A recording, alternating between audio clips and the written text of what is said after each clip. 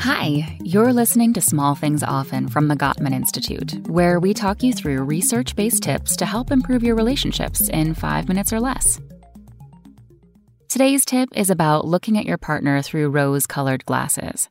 So here's a question for you. How do you view your partner? I mean, when you really think about them, what part of them do you focus on? What pops into your mind?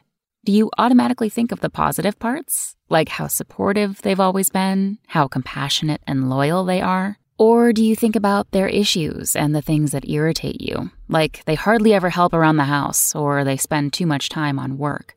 If that's the case, and you're in a healthy, secure relationship, free of any emotional or physical abuse issues, it may be time to put on some rose-colored glasses.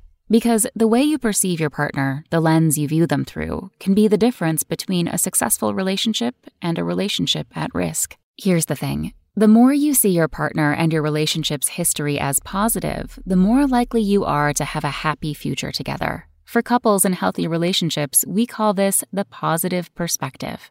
If you see your partner through this positive lens, then when challenges arise, you're more likely to give them the benefit of the doubt and can more easily problem solve through any conflict.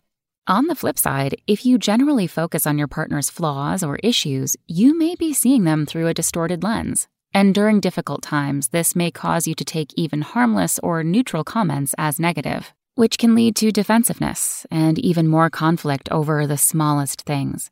Bottom line, your perspective can change your relationship. So how do you keep yourself in a positive perspective and view your partner as an ally, someone who is always on your side? Here's some tips. First, if a problem comes up in your relationship, don't hold it against your partner. Instead, accept their influence when discussing it. What does that mean? Say you're having an argument and your partner begins to tell you their opinion or ideas on the subject. Instead of trying to convince them to see it your way, listen to them and value what they have to share. Always realize that you are partners with equal say in your relationship. Next, increase your fondness and admiration. Think about the things that you love about your partner and tell them.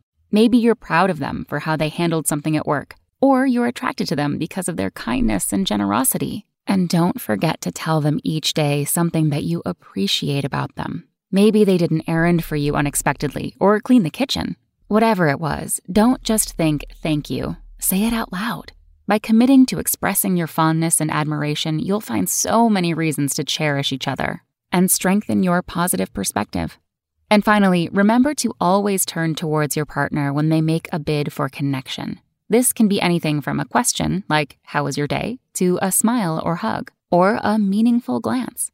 Whatever the bid, notice it, and then reach back to them either physically or verbally in a loving, positive way. So, if you're in a healthy relationship, work on your positive perspective daily. Handle conflict and issues more easily, and see your partner and your relationship through a whole new lens. Today's small thing? Be on the lookout for opportunities throughout the day to strengthen your positive perspective to draw you and your partner closer together.